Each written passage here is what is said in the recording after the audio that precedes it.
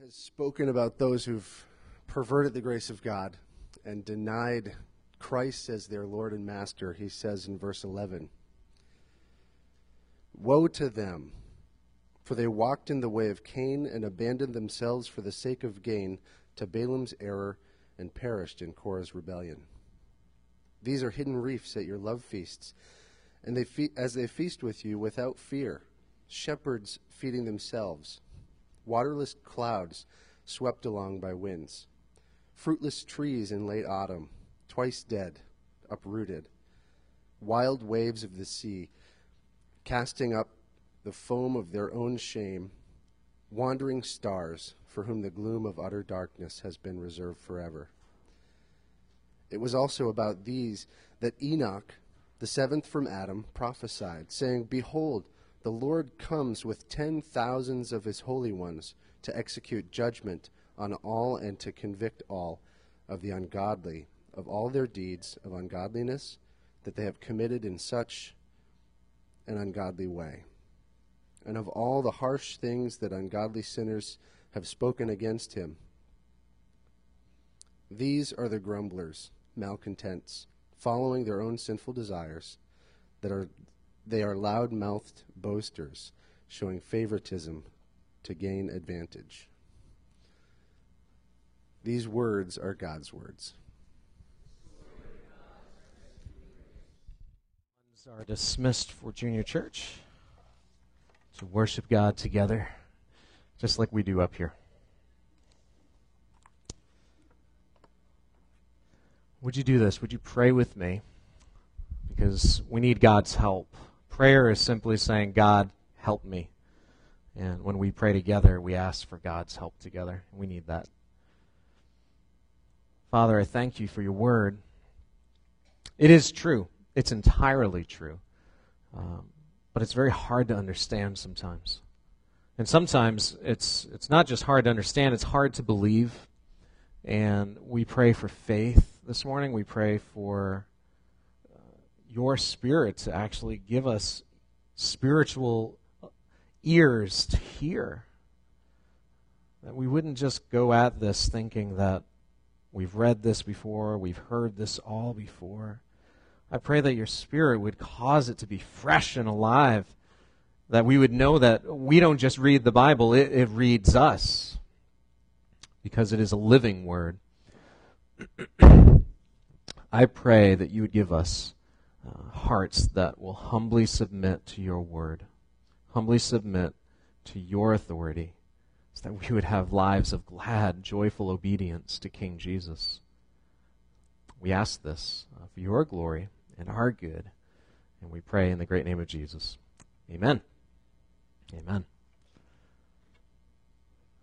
Warning labels. We don't really take them seriously, do we?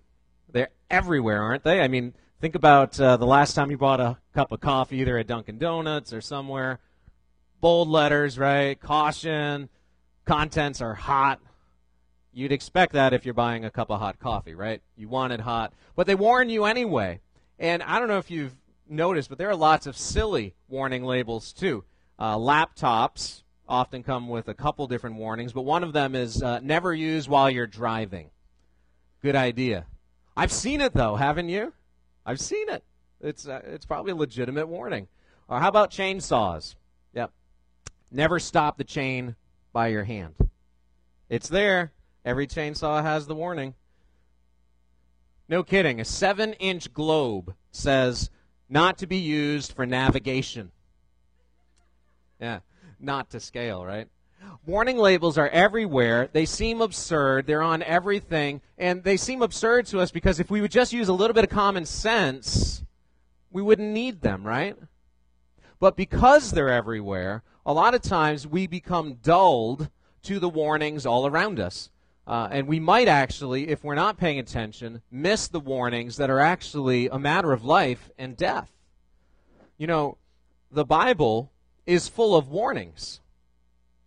The Bible is full of warnings that, unfortunately, some of us might think are absurd.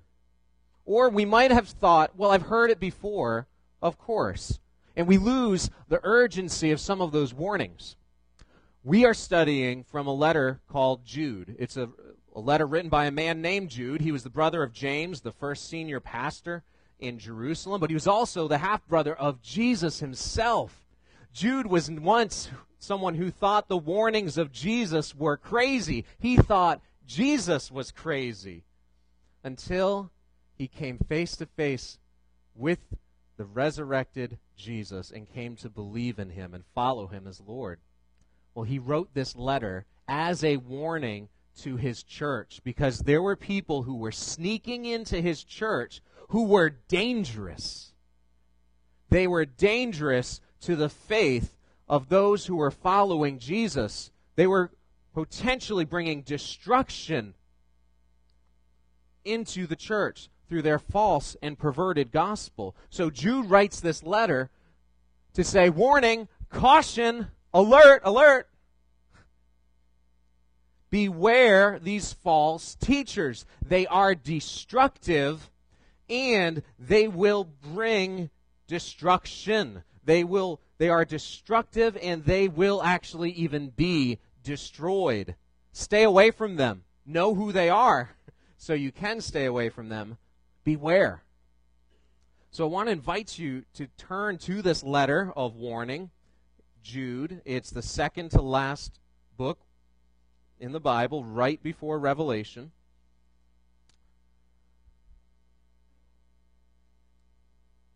We're going to pick up in verses 11 to 16. And last week was kind of a heavy sermon full of bad news and good news, but a lot of bad news, right, in the middle of Jude. And we saw how Jude gave us 3 examples from God's history of redemption and how these past examples of judgment were meant to alert us, the church, of present danger facing the church. This week, Jude is going to actually talk more about the present danger within the church and warn us of future judgment. Future judgment for these false teachers and those who actually get caught up in their false teaching and never come to faith in Christ. They were led astray. We are warned of that future judgment and the destruction that these false teachers bring with them. Let's do this. Let's read verses 11 to 13. Turn there to get ready. And what we see here is that Jude is going to spend his time right in this passage warning us of the present danger of these false teachers. And he's going to say that these false teachers are actually a present danger. They are destructive, not just one day when Jesus comes back to judge them, but right now they can actually wreak havoc on your faith.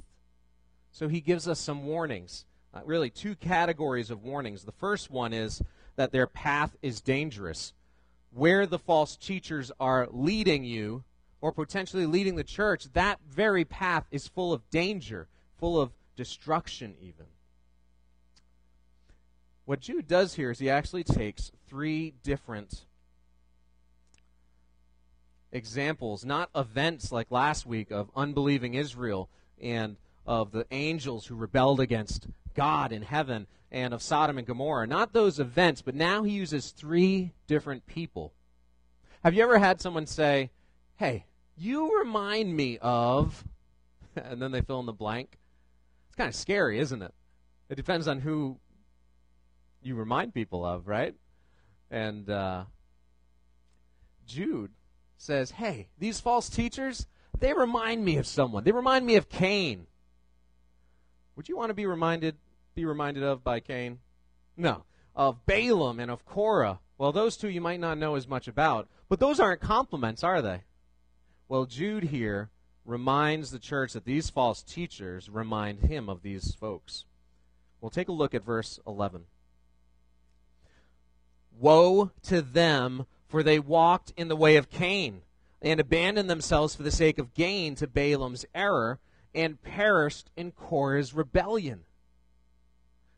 Look at that again, and notice the progression of danger. They walked with Cain, right?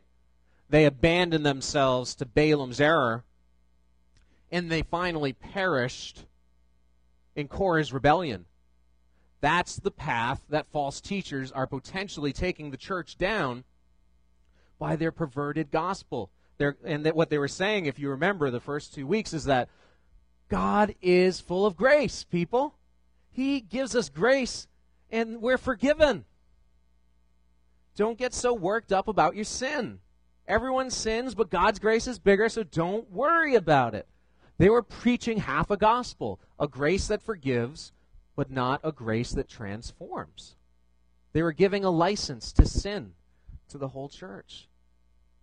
And they were okaying all sorts of sin so that God's grace could abound. But Jude says, when you do that, you're following in the footsteps of Cain, Balaam, and Korah. Well, let's just think about a couple of these, right? Cain. Cain did what? He happened to murder his brother, didn't he? Yeah. But Cain was not always a murderer. First, he wasn't murderer Cain at first. At first, he was jealous Cain, wasn't he? He was jealous that God approved his brother's sacrifice and not his own. And so, you know what God did? God didn't immediately judge Cain. In Genesis 4, we see that God came to Cain, and he preached to Cain. He told Cain what he needed to do to change, how to repent and be made right with his brother and with God. But Cain rejected God's word, didn't he? He rejected God and he rejected God's word. That's why Cain killed his brother in cold blood. Think about this. This is not just a story. This is real. His jealousy and his rejection of God's word led to murder. Jude says, "You false teachers remind me of Cain." You're rejecting God's word. You think that you can change and pervert the gospel for your own needs and desires, but what happens? You hurt other people in the process. You are in the process of spiritually killing others by rejecting God's word and changing it. Church, warning. Beware people who reject all of God's word or parts of it. They are walking in the way of Cain. Jude also warns the church and says, these false teachers remind me of Balaam. Balaam. When was the last time you read or heard about Balaam? Probably not this week, unless you were reading Jude ahead of time. Any of you? Maybe? Please? Last week. Okay, good. Balaam. You can read about him in Numbers 21 to 31, 22 to 31, kind of the middle section of Numbers. It's the fourth book in the Bible that Moses wrote. And Balaam was a prophet, but he was a prophet for hire. He had a message, and it didn't matter what that message was as long as the money was right. He would preach it. You got the money, he's got a sermon. Dangerous, isn't that? Because greed controlled Balaam. That's exactly what Jude here is connecting the dots to.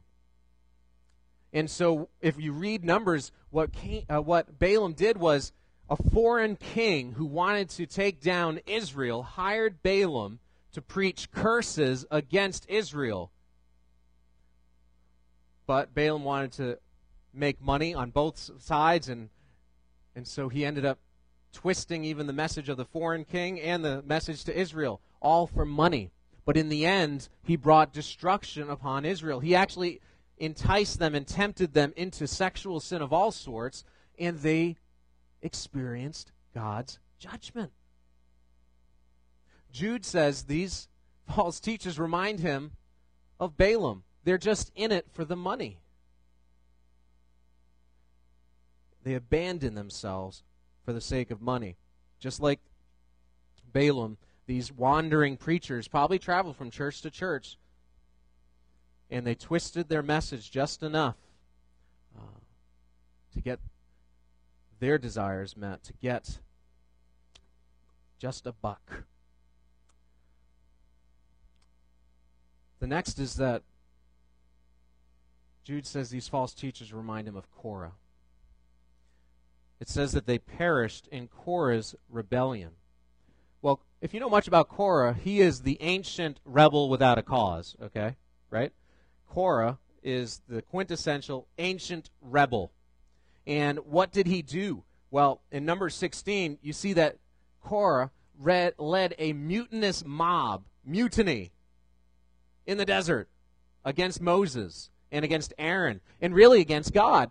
Korah and his following that he got to follow along with him, they were upset because God chose a specific spiritual authority over them. God chose, by his grace, not because they're anything special, he chose the tribe of Levi, the Levites, to be the spiritual authority over Israel. And so Korah twisted God's words that said that you would be a whole nation of priests in Exodus 19 and said, see, we're all supposed to be priests, not just these Levites. So he twisted God's word, and he rejected God's leaders, and he brought others along with him. Jude says these false teachers are doing the same thing. They're rejecting the authority of the apostles, they're twisting their message, and they're trying to build their own church with a false gospel. What did God do to Korah and his mob? Do you remember? God opened the earth underneath them, and the ground swallowed them up. That's like out of something from a movie, isn't it? But it's not a movie. This is true. God judged Korah and those that he had deceived. False teachers are dangerous. They're warning labels that Jude is giving that we cannot afford to brush off. Jude wants us to be aware of their danger, that they are they're tempting us with a path that is actually dangerous and it is destructive. They're a great example for us too, though, aren't they? Because so many times we might be tempted to think that my sin doesn't hurt anyone else, right? Especially if no one else knows about it. Our sin always brings destruction on others. These ancient rebels remind us of that, and these false teachers do too. They're destructive like Cain, Balaam, and Korah. And you know what? In the end, they will be destroyed. And those who follow them too. So be on the lookout. Be aware of the danger. You would think that Jude right now would actually take us into that final judgment, but instead in verses 12 to 13, he lingers on this idea of how dangerous these false teachers are. And what he does is he slaps some more warning labels on them. And he does this he piles metaphor upon metaphor, doesn't he? Take a look. He transitions from the path that is dangerous to their promises that are false.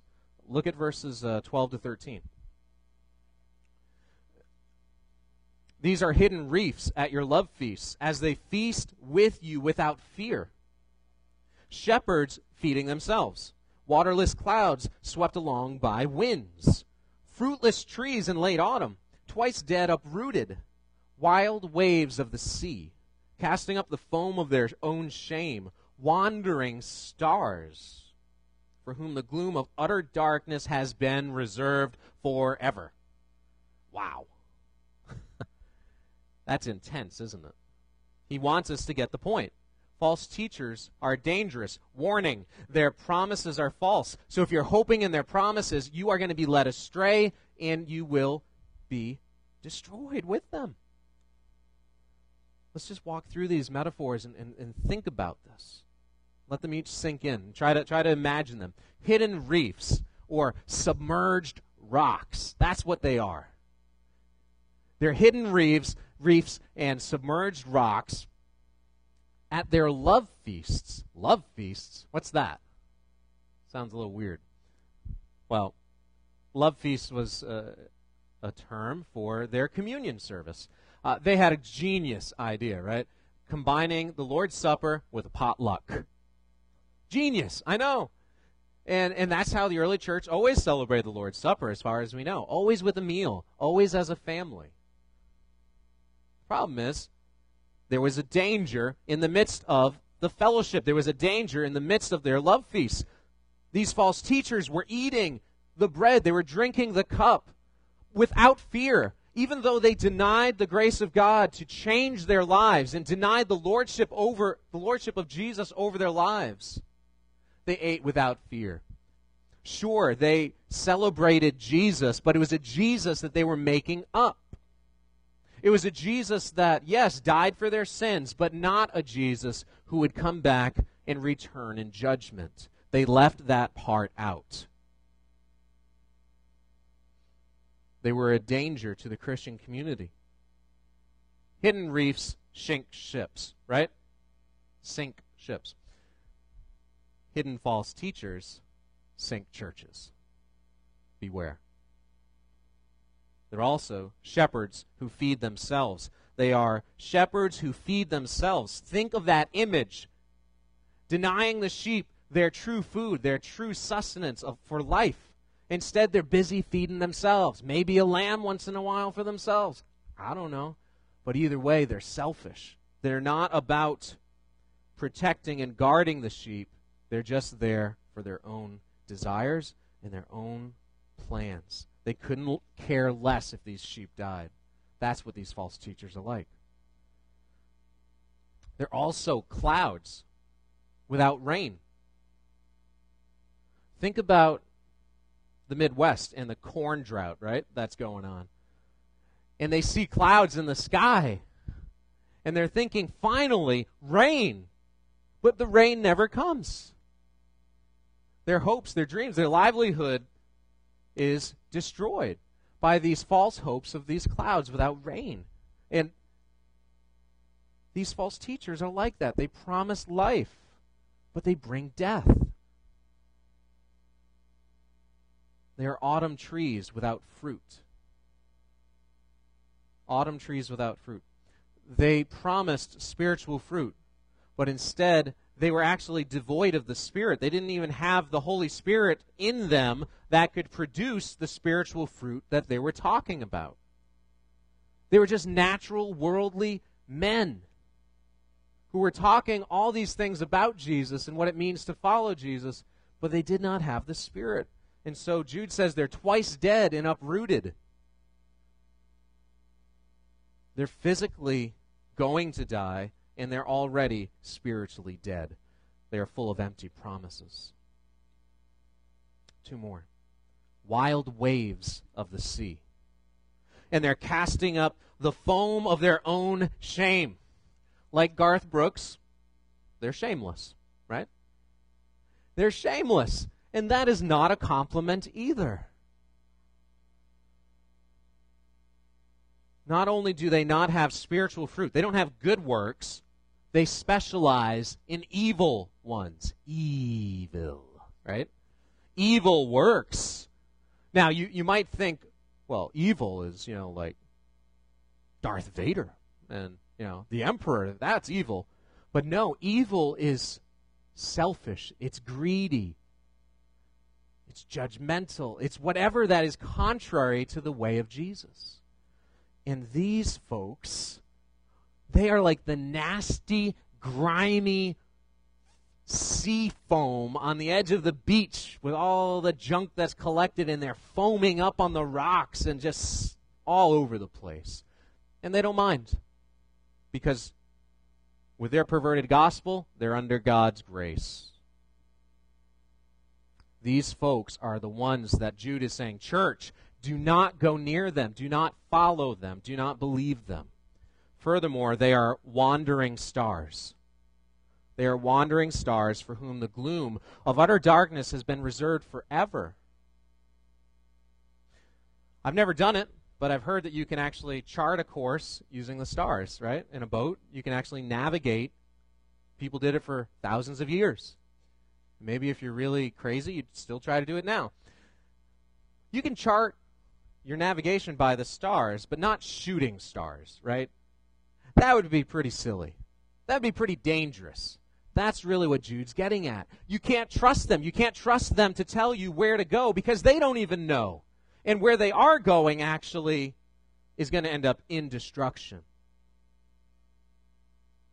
You cannot map your eternal destiny safely if you follow people who are faithless and who may talk about Jesus, but pervert his gospel. A half a gospel is no gospel at all, is it? So, let's think through this just for a bit. How do you know if you are following a wandering star? How do you know if you are following a shepherd who actually is feeding himself? How do you know if you're being taught false promises and led down a path of destruction? Let me give you a couple examples. Have you ever heard this phrase? Have you ever thought this phrase? God just wants you to be happy. You ever heard that? You got happiness, which is always good, and you got God in the same sentence. It's a win-win, right? God just wants you to be happy. You can probably figure out a couple different ways you could apply that promise, but it's a false hope, isn't it? Does God merely want you to be happy? Is that God's chief end in his plan and his will for you to be happy? So much more than that. If you take that false hope and run with it, you might contemplate divorce, right? You might justify your lust. You might actually go a little further and fantasize about a relationship because you've believed a false hope, a false promise. God wants us more than to be happy. He wants us to be holy because he knows that is where joy is found. That is where healing is found, in trusting him through some of the greatest trials of your life and my life. A false promise like that also wrongly tells you that you are Lord of your life. You get to choose and define where happiness is found and where it's not. But Jesus is the Lord of your life. He's the Lord of your marriage. He's the Lord of your singleness. He's the Lord over every part of your life and mine. We've got to recognize that. That's not a popular thing to say, that Jesus is Lord, but it is a good thing, and it is true. How about this one? Hell. Hell is just a misguided, outdated religious fear tactic. God is love, people. And a loving God saves and rescues, and he couldn't possibly send people to hell. Love wins. That's a false promise, too, about a false God. If there is no hell, then there need be no Savior, right? If there is no hell, is there even any true sin? When we deny what God has said, it opens up Pandora's box of destruction on us. If there is no hell, there is no need for a Savior. And yet God did send Jesus to rescue us. Not just from hell, but from the destruction of sin now that sin wreaks in our lives whenever we veer off from God's plan for us. Do you see the danger of messing with what God has said and messing with even the very power and promises of God? They offer false hopes and they offer false hopes that actually are rooted in a false gospel. And these false teachers, with their tempting false teaching, lead us away from the very power of God. They are destructive, and so we need to be aware of them. Jude transitions here. He not only talks about the fact that they are destructive, so we need to be aware of that, but they actually one day will be destroyed. Big words, strong words, right? But these false teachers will be destroyed. So he warns not just about present danger, but future judgment. Jude's been warming up to this one since verse 4. He's been connecting the dots, saying that these false teachers are faithless, just like the wilderness generation of Israel, just like the angels who fell and rebelled against God, just like Sodom and Gomorrah, just like Cain, Balaam, and Korah. All of those faithless ones remind Jude of the false teachers in his church. And they remind him of them because they will be judged. God judged in the past, and he will judge again. whether these false teachers will admit it or not, they know it. They know it, but they have not changed yet. As we read this next section in verses 14 to 16, the danger level is up into red alert. Because not only will they be judged, but all of the ungodly will be judged with them. All the ungodly, meaning all who refuse to believe in the gospel, who refuse to repent and follow Jesus. Today is definitely one of those times where the Spirit of God, I pray, is just calling us to say, is my faith in Christ and in Christ alone? These are hard questions to ask, but the Word of God calls us, even those of us who have been following Jesus for decades, to simply take stock and say, how is my faith? Is it in Christ alone? To prove his point, Jude says that the destruction of these false teachers has actually been prophesied. It's been prophesied. Their destruction was designated long ago. This time, though, he doesn't turn to the Old Testament. He doesn't actually quote from the prophets in the Bible. He actually quotes from a very popular Jewish writing of his day called the book of 1st Enoch. You probably haven't been reading there lately either, right? But he quotes this book not because he believes it's inspired scripture, but because of this portion that he quotes is in line with what God has already said and what God has already spoken. He quotes this first century writing and from Jewish literature, much like Paul quoted even some pagan philosophers and poets in the book of Acts and in Titus. Much like we might, or I might use an illustration, say from Lord of the Rings, which I might do later, who knows. He does this to say that this truth reminds me of God's truth, and it is true. He may be even quoting from this book of 1st Enoch because the false teachers might have been using it as some of their resource to promote their false teaching. So he uses it as ammunition against them. Let's read it. 14 to 16, Jude 1. It was also about these that Enoch, the seventh from Adam, prophesied, saying, Behold, the Lord comes with 10,000s of his holy ones, to execute judgment on all and to convict all the ungodly of all their deeds of ungodliness that they've committed in such an ungodly way, and of all the harsh things that ungodly sinners have spoken against him. Jude's point is loud and clear, isn't it? His warning is going off all over the place, and he says, the Lord Jesus, will return in judgment with thousands or millions of his holy ones, with angels and saints in judgment. This isn't Jesus meek and mild. This is Jesus, warrior king, who will come in judgment. He will come to reward his people, and he will come to judge those who have rejected him as king. Strong, strong words, strong warnings. They will be destroyed, and the Lord Jesus will judge them when he returns. You don't want to be near them when that happens, right?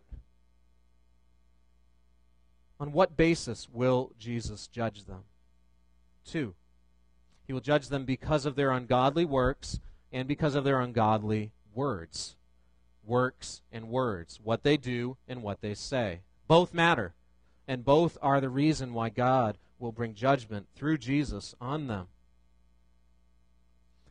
Verse 14 says that they are ungodly.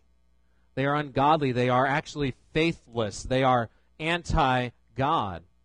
We like to think that there's a middle road where we're ambivalent about God, don't we? We like to think that we can be on the fence about God, but there is no middle ground. We are either in submission to him or we are in rebellion to him. We either are trusting in him or we are rejecting him. And these false teachers represent a way of life that is so faithless and anti-God. Notice he says that Jesus will judge them, not because they have wrong theology, right? That doesn't come up right here, does it? It says that they will be judged because of their ungodly works that they did in such an ungodly way.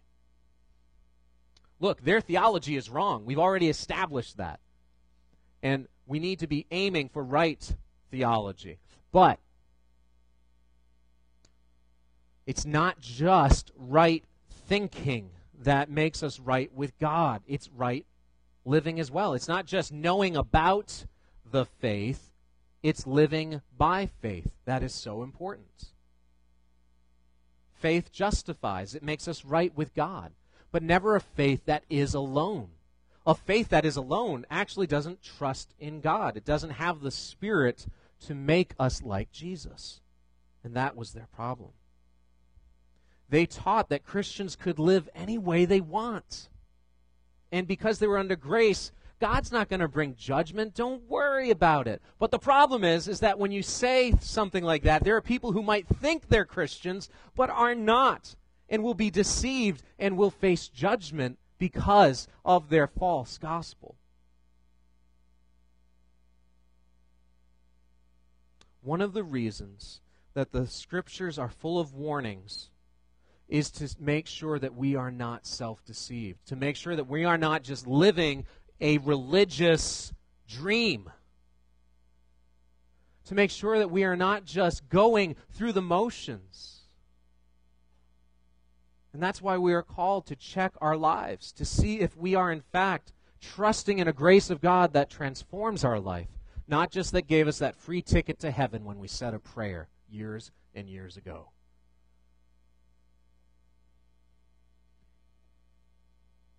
Jude says that they are also judged because of their ungodly words.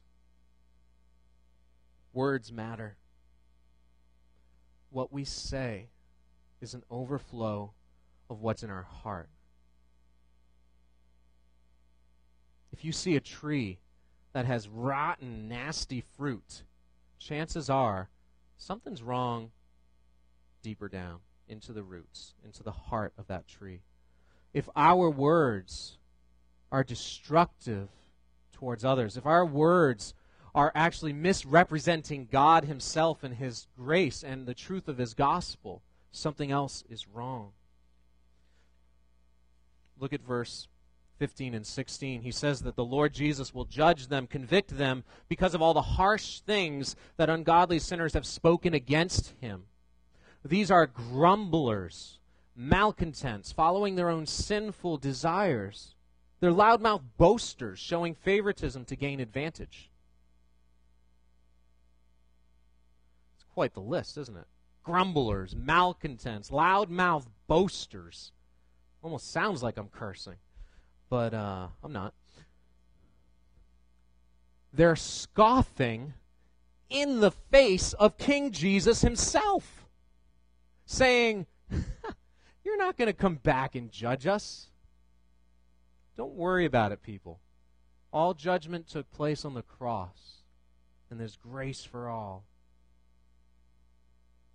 All I can picture when I think of these malcontents and loudmouth boasters is Wormtongue. Remember Wormtongue in the Two Towers? And he's talking to Gandalf. He's berating Gandalf, right? He's despicable, this guy. And he says, "Why indeed should we welcome you, Stormcrow? Laugh spell, I name you. Ill news, and ill news is an ill guest, they say." He's slimy, isn't he? People who reject Jesus' lordship over their life are just like Wormtongue. They're speaking evil of King Jesus and evil of His rightful authority over their life.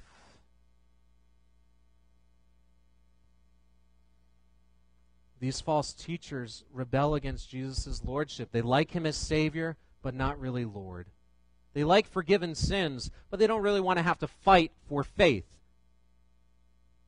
They don't want to fight for holiness. They would rather just give in to their desires and their cravings. It's much better and easier that way. So they scoff at the gospel, and they scoff at King Jesus, and they boast instead about the dreams that they have about their false and make-believe faith.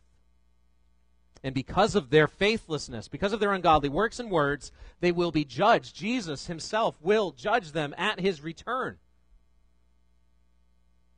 Do you like that? Is that good news for you?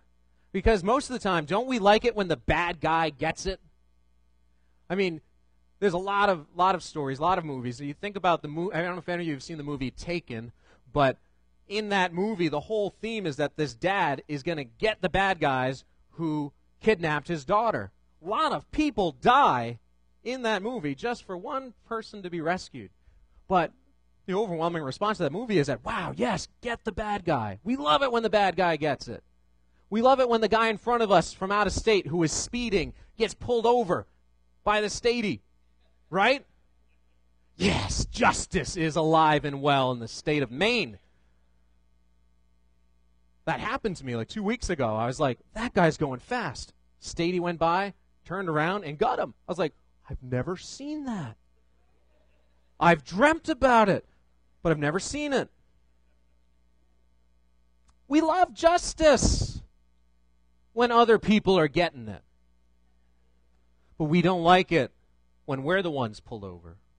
We don't like it when we're the ones who have to be rebuked, perhaps, because others see faithlessness in our life. They see unbelief working instead of belief. We don't like that. And Jude is getting in our face today. These warning signs are for us too. Sin is so powerful, so pervasive, so deceptive that we do not like to see ourselves as rebels against God, do we? No, we don't. But we are.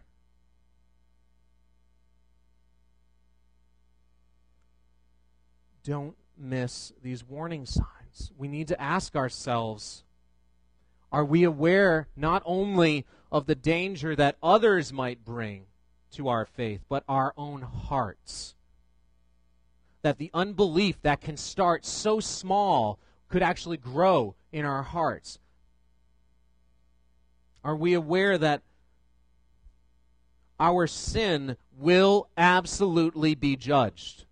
Every human being who's ever lived and ever will live, their sin will be judged. One of two ways. By yourself in hell forever, or on the cross of Jesus Christ. Either you can pay the penalty of your sin forever, or you can trust the gospel, the good news that God has provided a substitute, and Jesus instead can take your place. So we ask ourselves, is my faith alive and well in the promises of God that are yes in Jesus? Am I trusting in the gospel, or am I trusting in a half a gospel? Am I experiencing not just a grace that forgives my sin, but a grace that transforms me? So think about this. Where are there some pockets of unbelief in your heart that might make you susceptible to the tempting teachings of a false gospel, of a half a gospel? I'll help you think through this. Think about it this way. Do you grumble and complain against God? Do you grumble and complain against God? Do you actually argue in your mind, say, is God really good? Because I'm not feeling it.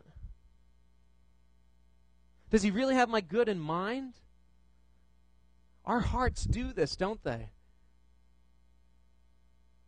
Our hearts sometimes tempt us away from the gospel. And our hearts say, maybe you'd be better off without God. Maybe I'd be better off staying angry. Feels good. Maybe I'd be better off to take another look. It feels good. It's better than God's plan right now. Maybe I'd be better off having another drink. Feels better than what God's got in mind. Maybe I'd be better off not reporting that income. I need the money. Maybe I'd be better off without Jesus' lordship over my life. Not only are these false teachers sneaky, our hearts are sneaky, and our hearts are trying to sneak unbelief in place of faith in the gospel. What this tells us today is that we need a Savior, don't we? We cannot afford to give in to the false promises and follow these false teachers down a destructive path. We need a Savior. These questions that we just walked through are warning signs for us, helping us to think through what Jude wants us to apply in our lives. And they are also reminders that we have a Savior.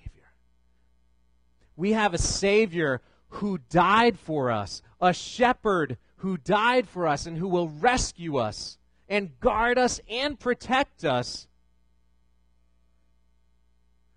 to the end. He is a Savior who not only promises life, but gives it. He gives it abundantly, miraculously, transformingly.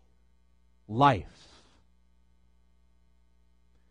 He is a Savior who always comes true on His promises. He is a Savior who will keep us from being deceived by false teachers and false gospels. He is our Savior who will keep us from stumbling into ungodliness and unbelief. We need a Savior, and we have a Savior who has promised to present us before God our Father, blameless one day, with great joy. We have a Savior, and His name is Jesus. So today, and every day, obey Him, trust Him, love Him, and follow Jesus. Let's pray.